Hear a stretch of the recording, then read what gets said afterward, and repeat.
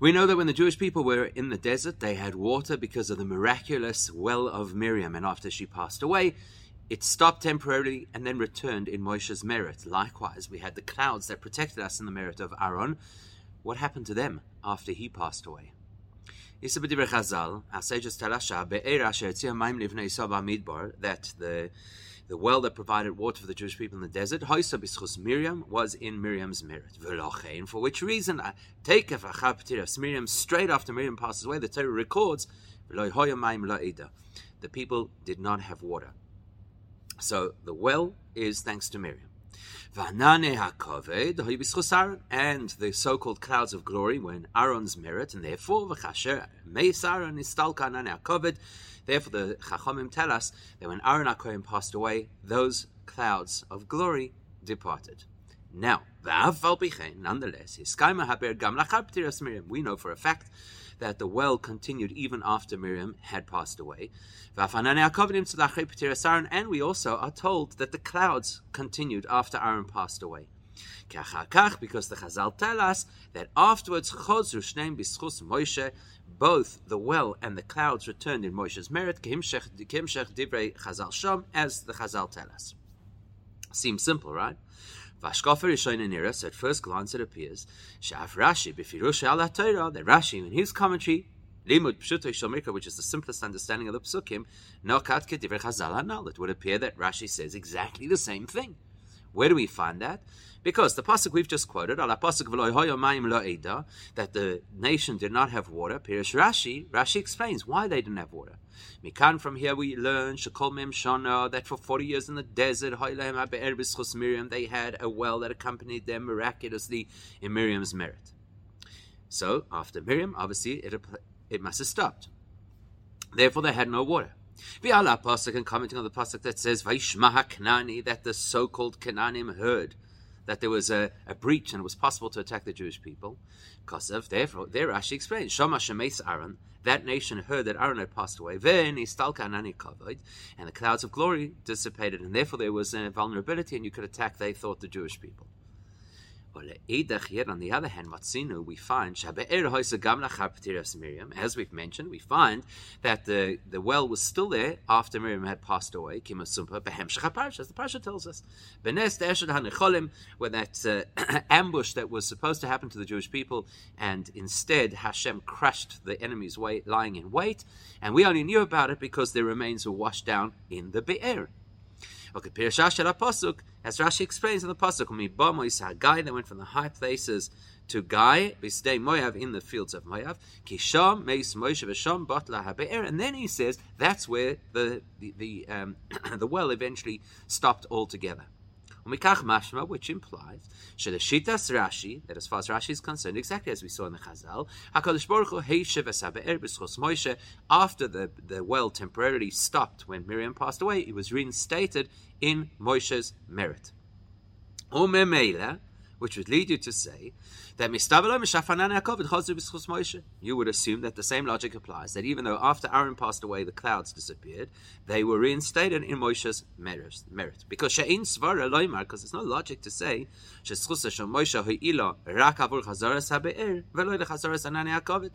because logic would say the same way in which Moshe's merit is enough to reinstate the water to look after the people in the desert, it must have been powerful enough to reinstate the clouds to protect and look after the people in the desert. That's what you'd think. The only thing is that there's a really strange issue when you think about it.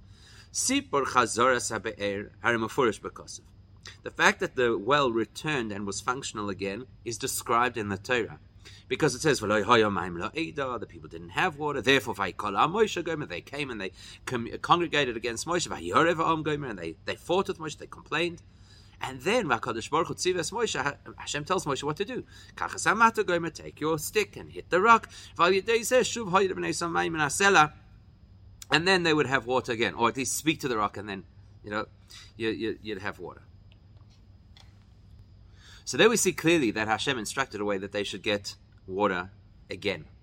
But when it comes to the story of the clouds, There's no indication, loy ba'kosuv, not in the words of the pasuk, ve'af loy b'pirish Rashi, nor in Rashi's commentary, be'ezer oifen, how it happened that the clouds were returned, ve'emasai chazra, and when the clouds returned. So that's odd, because we would have thought that they're both the same, that the Torah will tell us about them. So how come we have no mention of what happened with the clouds and how they were reinstated, although we assume that they were, and Chazal tell us that they were? And furthermore, we have to understand, think about this logically.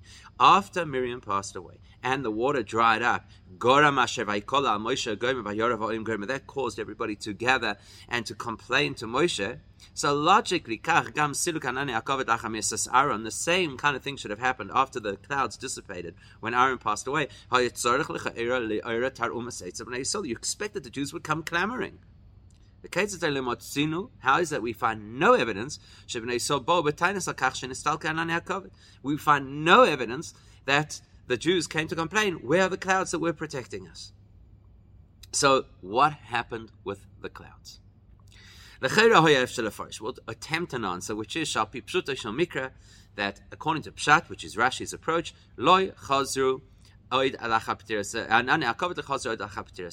the clouds did not come back. Chazal speak about it, that's not Pshat. Rashi speaks the language of Pshat. We have nowhere in the Torah that discusses the clouds returning after Aaron had passed away at some point. So therefore, maybe the Pshat is they did not. And you could say, it's not a big deal. Simple reason. Because maybe at that stage of the game, they no longer required those clouds. In other words, what were the clouds for when you analyze that and you realize where the Jews are? Maybe Taka, they didn't need the clouds. Because Rashi already explained previously that those clouds surrounded the Jewish people on all four sides, and above them, lemata and below them.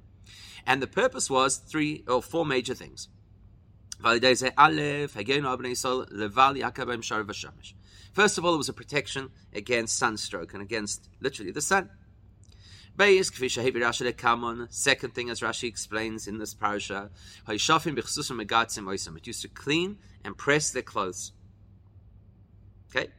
Plus, in addition to those clouds that surrounded them, there was another cloud that went ahead of them in the front, and its job was to show them where to go, and to clear the path and to protect them from any hazards. As it says, it would flatten anything that was high, raise anything that would have been a valley, and killed all snakes and scorpions, so it eased the path for them. Now, where are they? Aaron, after the passing of Aaron, where are they? The Jews no longer needed these services, which the clouds had provided. When Aaron passes away, they're at Hor HaHar, which means they're on the Edomite border, at the end of the desert, in places that are now built up and inhabited areas. So it's not as exposed to the sun as they were out in the desert. They don't need the protective canopy and air conditioning. Not only is it not that the place is no longer so exposed and rough as in the desert, but also look at the time of when this occurred. Because Ptiras Aaron, so we know that when did Aaron pass away? Chodesh Av. Chodesh Av is Samach Le'esei Chalosh HaChoim. That's very close to where you're hitting the solstice, and it's going to start to cool off a little bit. Because our tradition is that from the 15th of Av, that's already when the sun begins to cool off a little bit. You'll say, yes, that may be true that the sun is starting to weaken a bit as it travels south again. That does not contradict something Rashi said by Parashas Noach much earlier in Torah, that he says that heat actually, because he speaks about the seasons of them in Parashas Noach, and the season of heat is actually later. The end of summer, Chatzi of, the second half of Ve'elo v'Chatzi Tishrei, and the month of Elul and half of Tishrei, Sha'olam Chom b'Yosa, when the world, the earth is particularly hot, Shila Kaita Koshe Mekaita, as the expression goes, that the fringes of summer are harsher than summer itself. That's not an issue for us here. Datam Shom, who there Rashi is talking in a different context. Rashi Rashi was very precise in what he said. The earth has heated up because the atmosphere has been heated through the heat of summer, the apex of summer. And people have retained heat for a period of time because they've been through the summer. But that's not what we're examining over here. We're talking about the desert, which is exposure to direct sunlight. The actual heat and intensity of the sun's direct light. This is the time of the year from Tu B'Av where it begins to decline, as you can actually see in practice. So therefore, maybe the clouds didn't have to return because they didn't need the clouds. In our context, until Aaron passed away, which was actually in the summer. They had the clouds as long as Aaron was alive, and it protected them from the beating sun that you feel in a desert. But the concept that the atmosphere builds heat and the people retain heat, that actually never happened to them because they were in the protective clouds. And now we're headed to the 15th of Av, where the direct sunlight is going to decline. They don't need now to have these clouds, that they shouldn't be hit with heat stroke or with the intensity of the sun. And by the same argument, we could say the other services that the clouds provided are not so necessary at this point. The fact that the clouds laundered and helped their clothing to always fit them or whatever it was, we'll see a little bit later whether it was the clouds that did it or not. But they kept their clothing clean.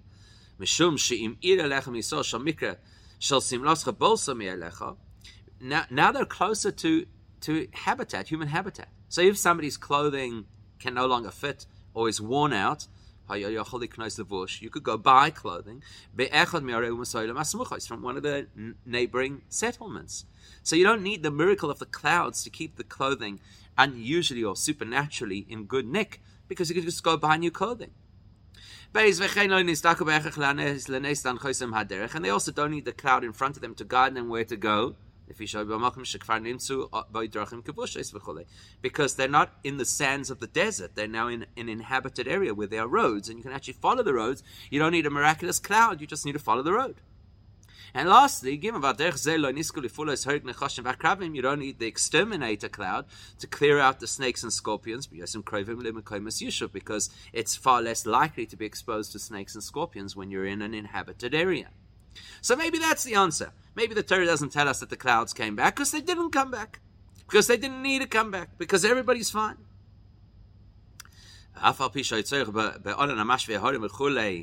Even what about the cloud that flattened that evened out the surface for them? As Rashi comments on the pasuk Har, where it describes this double mountain that Aaron was going to be buried on. So he says, even though the cloud went ahead of them and flattened all the mountains, there were 3 mountains that were never impacted. One of them is the mountain that Moshe was going to be buried on. So maybe that tells us that there were Taka clouds, because Moshe passed away later than Aaron, and the fact that Moshe's mountain was not flattened sounds like the clouds were still there that could have flattened the mountain and didn't. That when the Jews got to that point, the cloud didn't flatten that mountain. Oh yeah, we can wriggle our way out of that particular question by saying the miracle that no mountains were flattened by the cloud. It's not that the cloud went ahead at each spot and then flattened the area. The cloud was actually a few days ahead of them. Lifnei istalkos Aaron, even before Aaron passed away, the cloud had already flattened all the way from Aaron's mountain to Moshe's mountain without touching the mountain. And then when Aaron passed away, the cloud disappeared. For which would actually explain the order in which Rashi presents the three mountains that were not flattened. Har Sinai, which is chronologically right at the beginning of their stay in the desert. V'Har Navoi, which is actually the mountain of Moshe Rabbeinu, which should have been the last mountain mentioned. And then the Har HaHar, which is the mountain that Aaron was on. If Rashi had intended to present us chronologically, he should have said Har Navoi after Har HaHar, but he didn't. For which reason we could possibly explain. Rashi wants to allude to the fact that he's first discussing Har Navoi, the mountain that Moshe would pass away on, before Har HaHar, which happened first, the mountain that Aaron was going to pass away on, because maybe he wants to allude to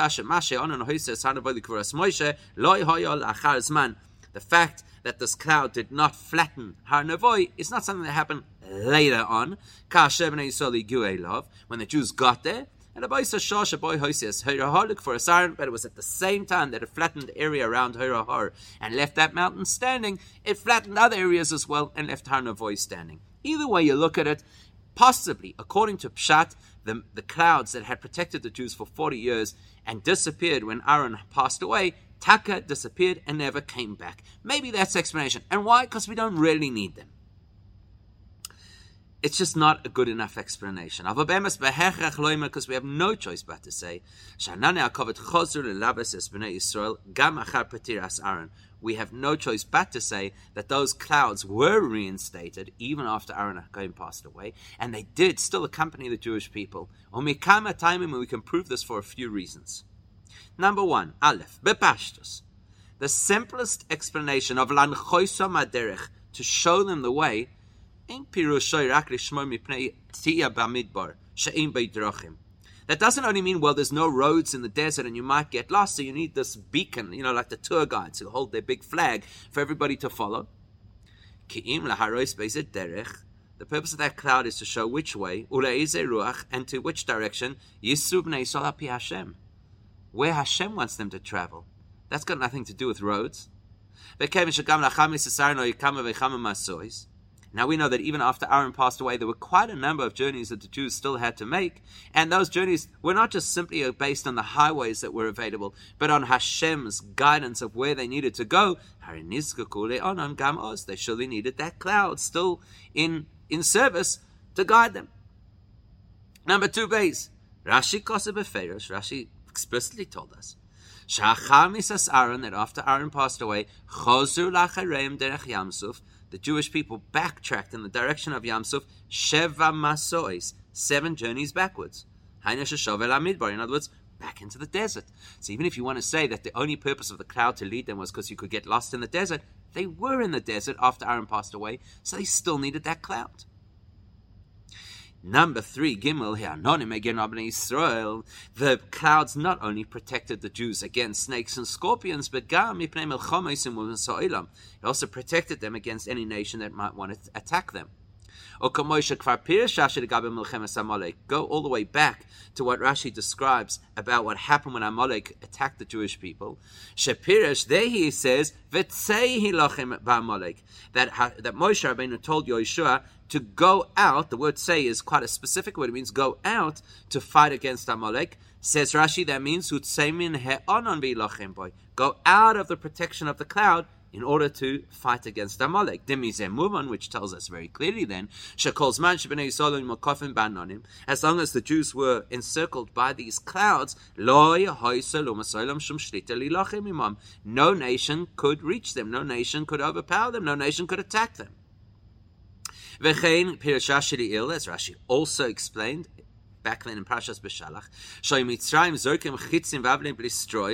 that the Egyptians shot arrows and various catapult stones, and the clouds absorbed them like a bulletproof vest and protected the people inside. For which reason that the clouds protected them against enemies. That's why they take up Achamisas Aaron straight after Aaron passes away. The Canaanim hear what's going on and they say, we're going to attack. Rashi explains what happened. When that nation saw, they They saw that those clouds had disappeared.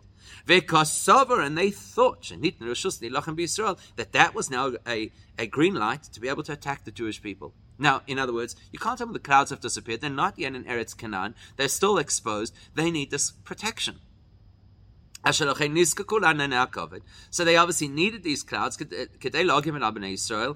protect the Jews because of the wars that they were still going to confront before they got into Israel. Daled, another reason to prove that the clouds still had to have been there even after Aaron passed away. Because the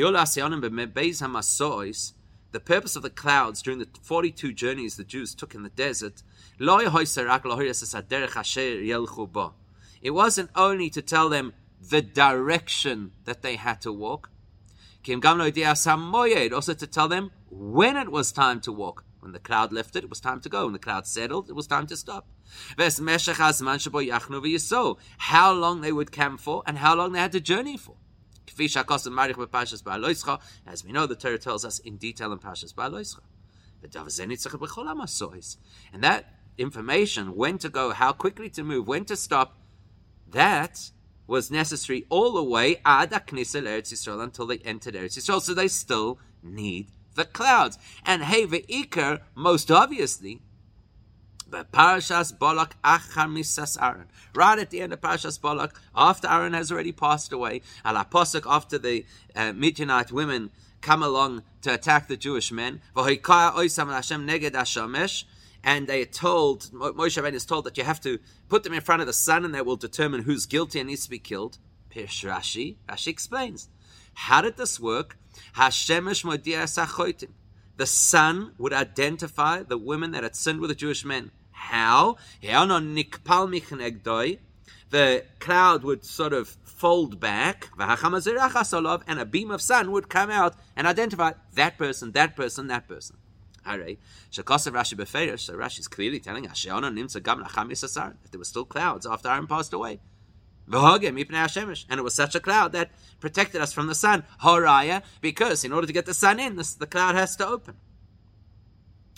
So you can't argue that the clouds did not return after Aaron passed away. And in that case, the question we originally asked returns. How come the Torah and even Rashi does not mention anything about these clouds coming back after they had disappeared? And how they came back with the bear? We know what happened. Moshe's go speak to the stone. It's not mentioned anywhere. And how come there's no record of the Jewish people complaining that they were now vulnerable because the clouds had gone? And the answer to all of this is we have to pay attention to the language that is used to describe these clouds. Pay attention to what Rashi says, and you'll see that he's very precise and does not always use the same language when referring to the clouds. Many times Rashi calls them clouds of glory. Yet in other places he just calls them clouds. The truth is, not only Rashi, but the Midrash Chazal also make that distinction. They speak about the fact that there were 7 clouds, right? So you have the 4 sides, above and below, and the cloud that's all the way in the front leading them. There are many places in Midrash that say there were 7 clouds. Whereas in other places in the Midrash it says that there were 7 clouds of glory. Rashi speaks about Shiva Anonim Kesuvim Chore, that there are 7 clouds. That tells us something. That should get our attention. One second. There are clouds of glory, and then there are 7 clouds. What are you telling me here? Shlomo Abios, the answer is achiluk bein anonim stam lanane kavod. The difference between ordinary clouds and clouds of glory in Yonei bepashtos is actually quite simple. Anane kavod. If you hear that phrase, clouds of glory, hainuk pshute kamashmoi, take it literally. Shekol tachlisam eino ela. Those clouds serve only one purpose, which is leharois kavoidam shel Yisrael, to highlight the glory, the honor of the Jewish people. That's what those clouds are for. Kloimar. In other words, there were certain clouds, certain clouds were there to protect the Jewish people, and to provide their requirements, their needs. Things that were critical for their survival. And naturally, if you see that Hashem has provided clouds that protect the people, both from enemies and from snakes and from the sun, and looks after the clothes, etc., naturally that shows you kavod, the glory of the Jewish people. But besides those clouds that serve a specific purpose, there are other clouds that don't serve a utilitarian purpose. Their entire purpose is their sole purpose is to tell the world, look how much honor and glory Hashem gives to the Jewish people. They're two types of cloud. We had our question because we thought they're all the same clouds. This will help us clarify. Move on. First of all, we recognize now that not all of the 7 clouds fall into the category of clouds that are solely and specifically for glory. The cloud whose job it was to flatten the terrain and to kill all the dangerous creatures. That is not one of the glory clouds. That's a cloud that serves a practical purpose to help the Jews travel safely.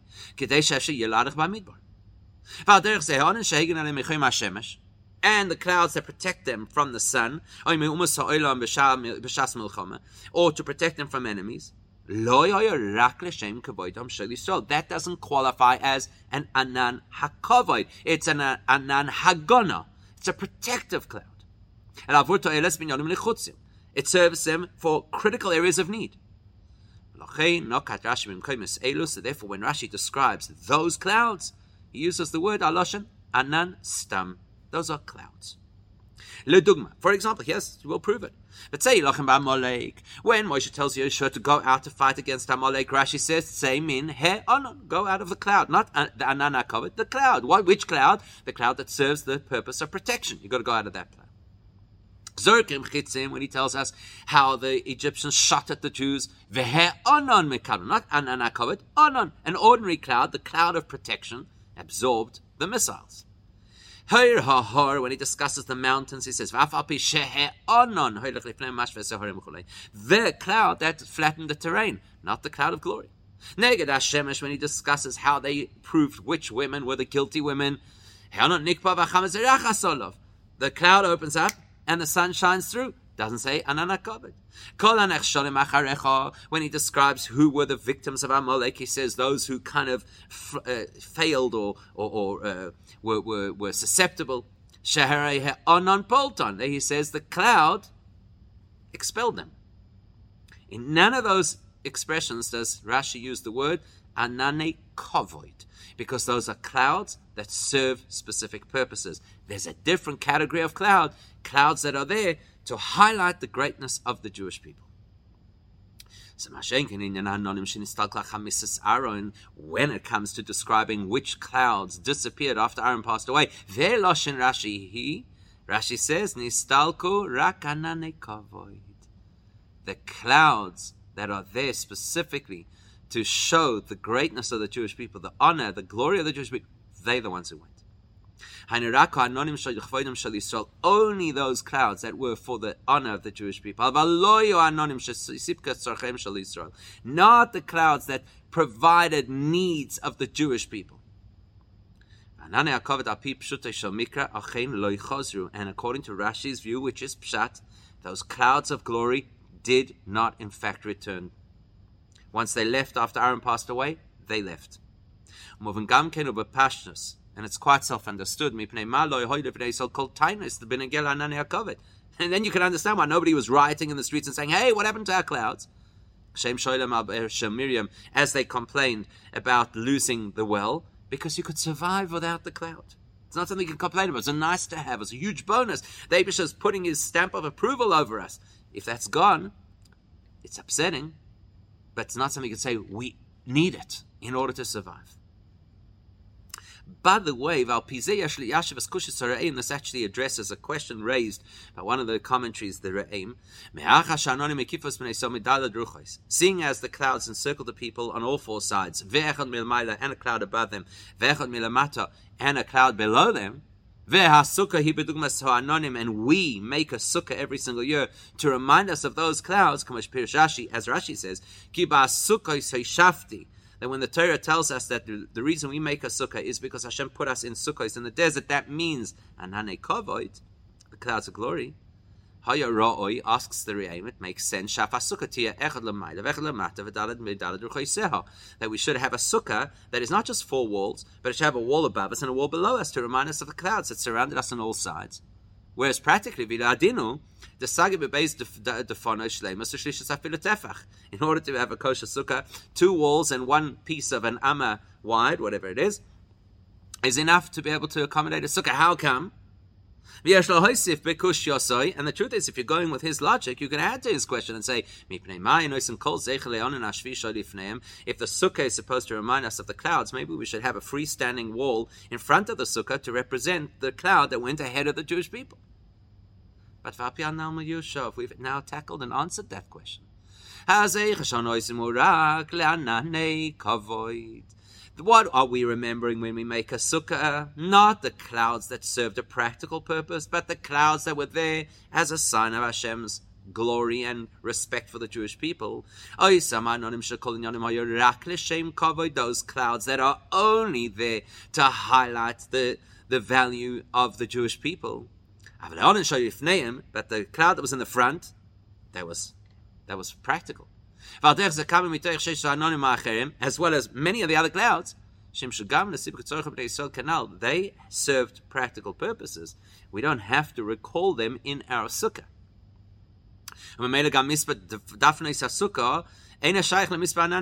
So therefore, the amount of walls that are required in order for a sukkah to be kosher is actually not linked to the practical amount of clouds that were around the Jewish people. And the truth is, you could actually say that the clouds kind of changed from time to time. Let's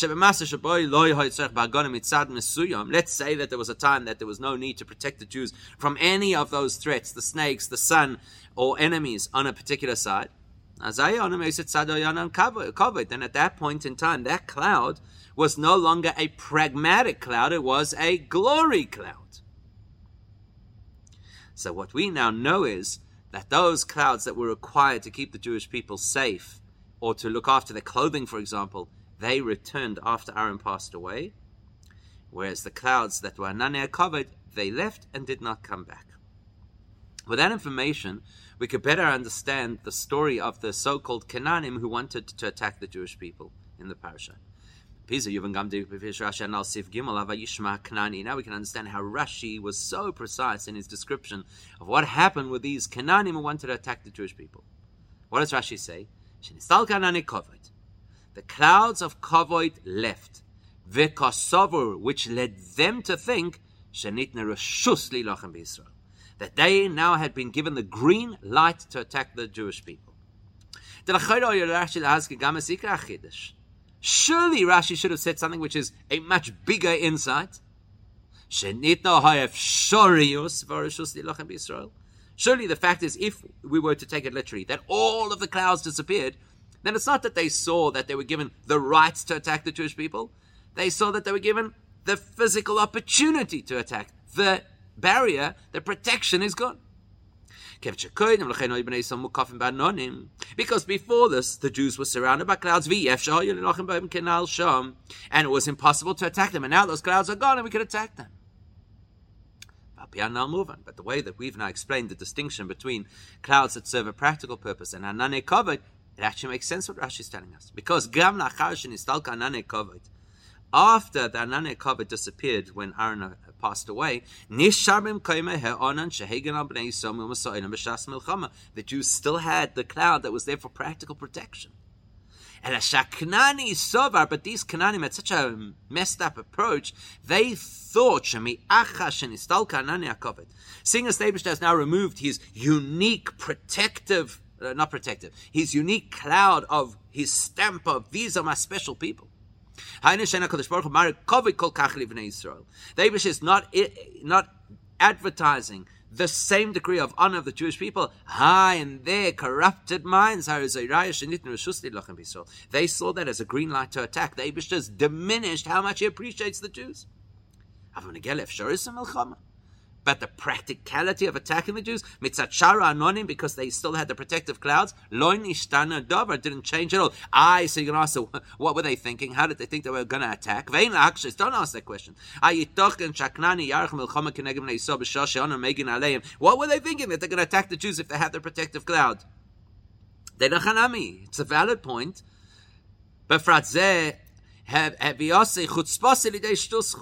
here's a classic example of where a person gets so caught up in their own chutzpah that it makes them mad.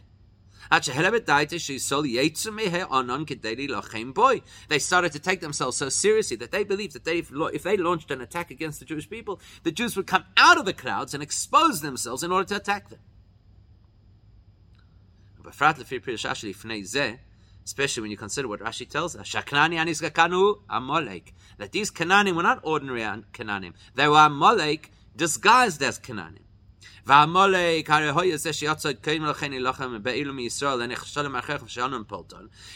Amalek already had an historical experience where previously they had seen that there were certain people who did not deserve the protection of the cloud, and the cloud had expelled them. So they thought there's going to actually be people to attack. This is Amalek, if you recall, that when every other nation was too afraid to come anywhere near, they wouldn't touch the Jews with a barge pole. He was like the guy who jumps into the boiling bath, even if it's going to burn him.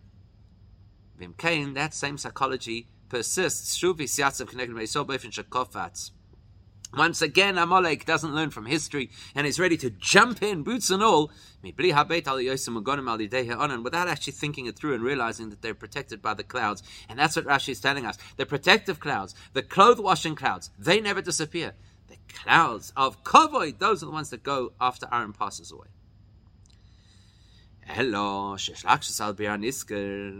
But we could still ask a question on this explanation, that there's a big distinction between those clouds that are called Anane HaKavod and those clouds that are ordinary clouds. Midivrei Rashi. You could ask the question, 1 second, you said clouds that serve a purpose are not called Anane HaKavod.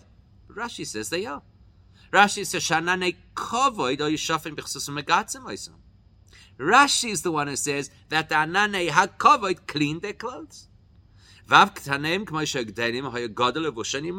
Rashi says that even the children, as they grew older, so their clothing grew with them. Now these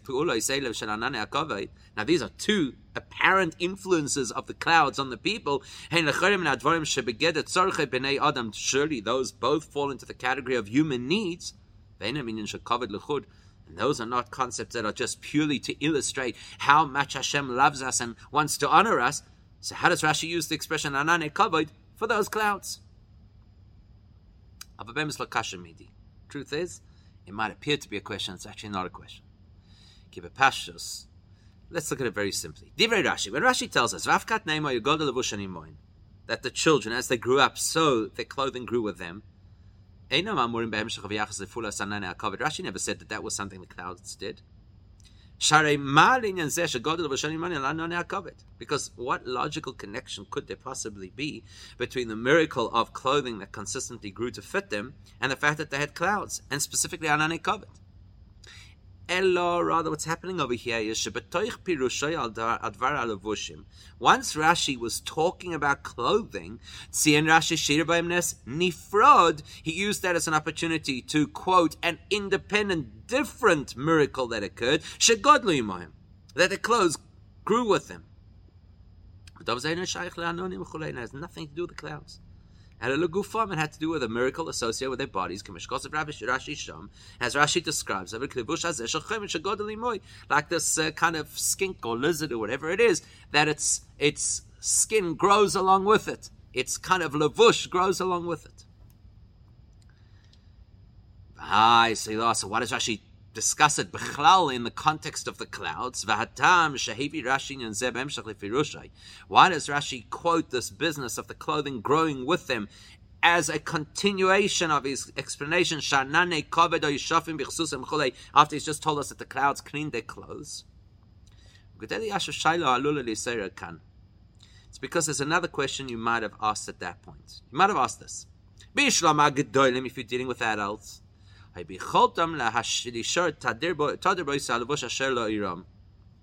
could have had one type of clothing that they wore for 40 years, because the clothing never got worn out. But you would ask a question, how could children wear the same clothes without ever changing the size? Because the nature is that children are going to grow bigger. Therefore, Rashi tells us that there was a miracle, nothing at all to do with the clouds, that their clothes grew with them. Does that answer our question? Not 100% yet. Now, the fact is, Rashi said that the clouds of so-called kavod are the ones that are laundering their clothes. It might have happened, but it wasn't something that was completely dependent on the clouds. In other words, to level the ground, there's no other way to level the ground except the clouds. To protect them from the sun, there's no other way except the clouds. To protect them from arrows of the enemies, no other way except the clouds. To clean their clothes, there are alternatives. Let's say that there were not clouds. They could have, there was the Beresh of Miriam, they could have laundered their clothes in the water, like normal people. And that's actually similar to the fact that the miracle, Hashem did provide the miracle, that their clothing never wore out. But it wasn't an essential miracle. They could have come to have new clothing. First of all, the Torah tells us that they took a fortune of clothing with them as part of the booty they took when they left Mitzrayim. They had many sheep. They could have used wool and made their own clothes.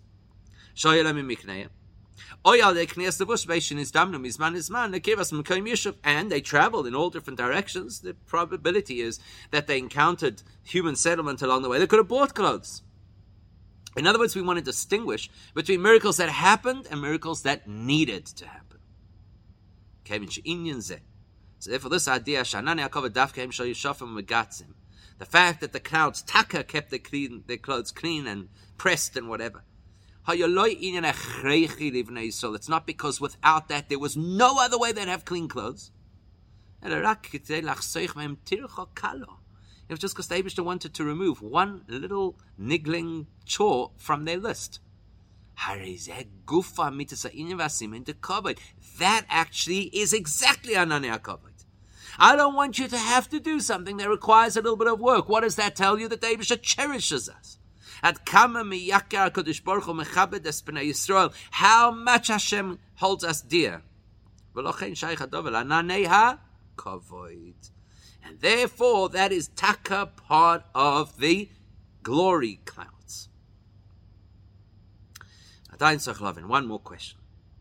In Divrei Rashi, when Rashi tells us Rashi tells us that eventually, when that miraculous water hole disappeared, it was after Moshe passed away. Naturally,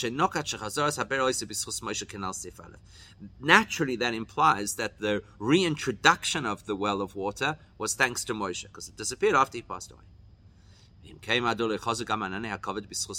Taka, why didn't those clouds of glory that are this great sign of Hashem's love for us, why did they not return in Moshe's merit? The explanation is fascinating. If you go with the simplest understanding, which is Rashi's understanding of the pasuk, whatever the Jews got via Moshe, operated in a different way, not like the things they got from Aaron and Miriam. Meaning, why did the Jews originally have the miraculous well? Because Miriam had so much schus, so much merit, it earned them a miraculous well. Why did they have Ananei HaKavod as the sign to the whole world that Hashem cherishes the Jewish people? Because Aaron had so much merit that for that they were able to get these clouds. But when it comes to Moshe providing for the Jewish people, because as we know, Moshe Rabbeinu is the faithful shepherd. And therefore, Moshe was absolutely concerned that the Jews should have everything that they needed, and at the right time when they needed it. That's different. And that helps us to appreciate the geschmack on Arayim, the fact that Moshe concerned himself to provide the needs of the Jewish people. It's not like it's not something that Moshe is a great person who has a tremendous amount of merit, and therefore we naturally get all these things.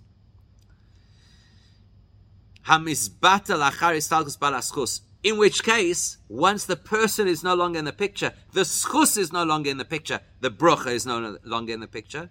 Because here's the beautiful part. Moshe Rabbeinu worries that we should have what we need, and therefore shachar petirosayim shechadavar oy lo nistakuloi. After Moshe Rabbeinu passes away, either his brachas continue, or we no longer need him for the brachas. So, look at the example of the well. Moshe Rabbeinu passes away, the well disappears. Oh, Nebuch, sounds like we lost out because Moshe is not yet. No, they no longer needed the be'er. They're at the edge of the Yarden, they're about to cross into Eretz Yisrael. They're no longer going to be in the desert. Same thing with the miraculous mon food. Rashi told us. When Moshe Rabbeinu passed away on Zayin Adar, that was the last time that the mon ever fell. But the man that they received in the last batch lasted them. Rashi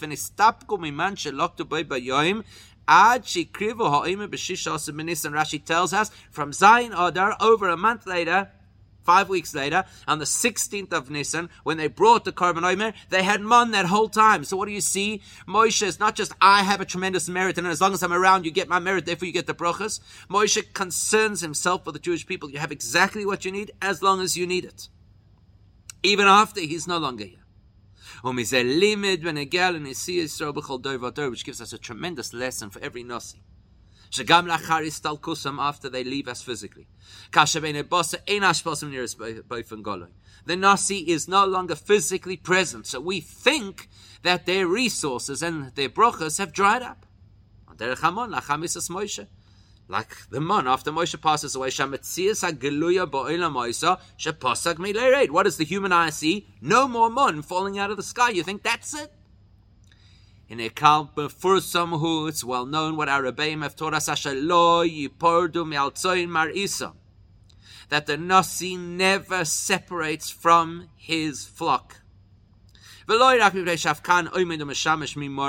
only as the Gemara says that he serves on high as he served here in this world, and we can't see that with human eyes.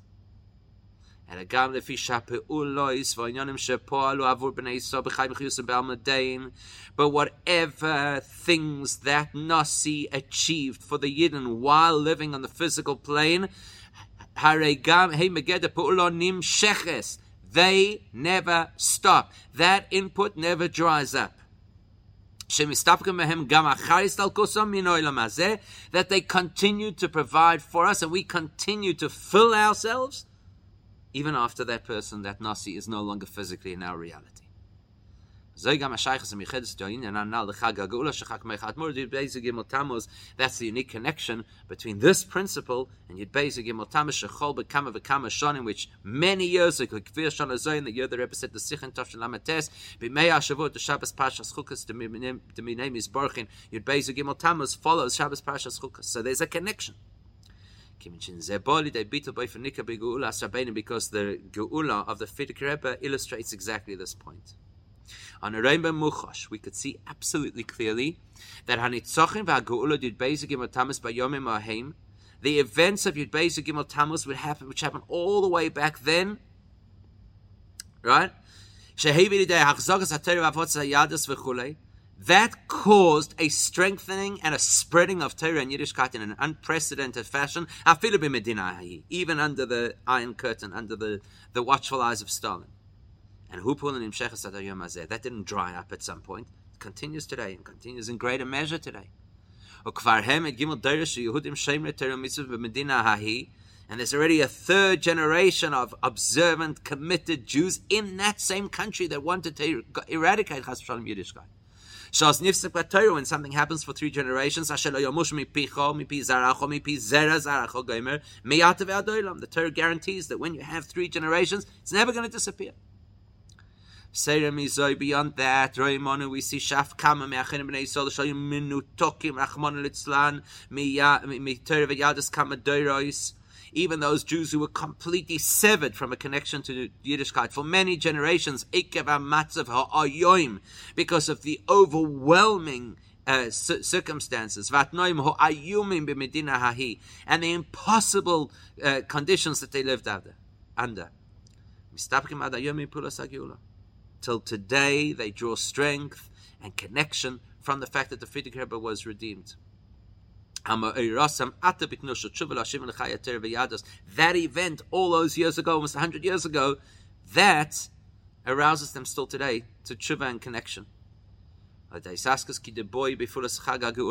therefore, when we apply ourselves properly to the things that we're supposed to do in context of the Chag HaGeula of the Frierdiker Rebbe, which is the Chazak Torah v'Yadus Ula Fitzam, to strengthen Torah and Yiddishkeit and to spread it. Particularly the call of the hour, to spread Chasidus as far and as wide as possible.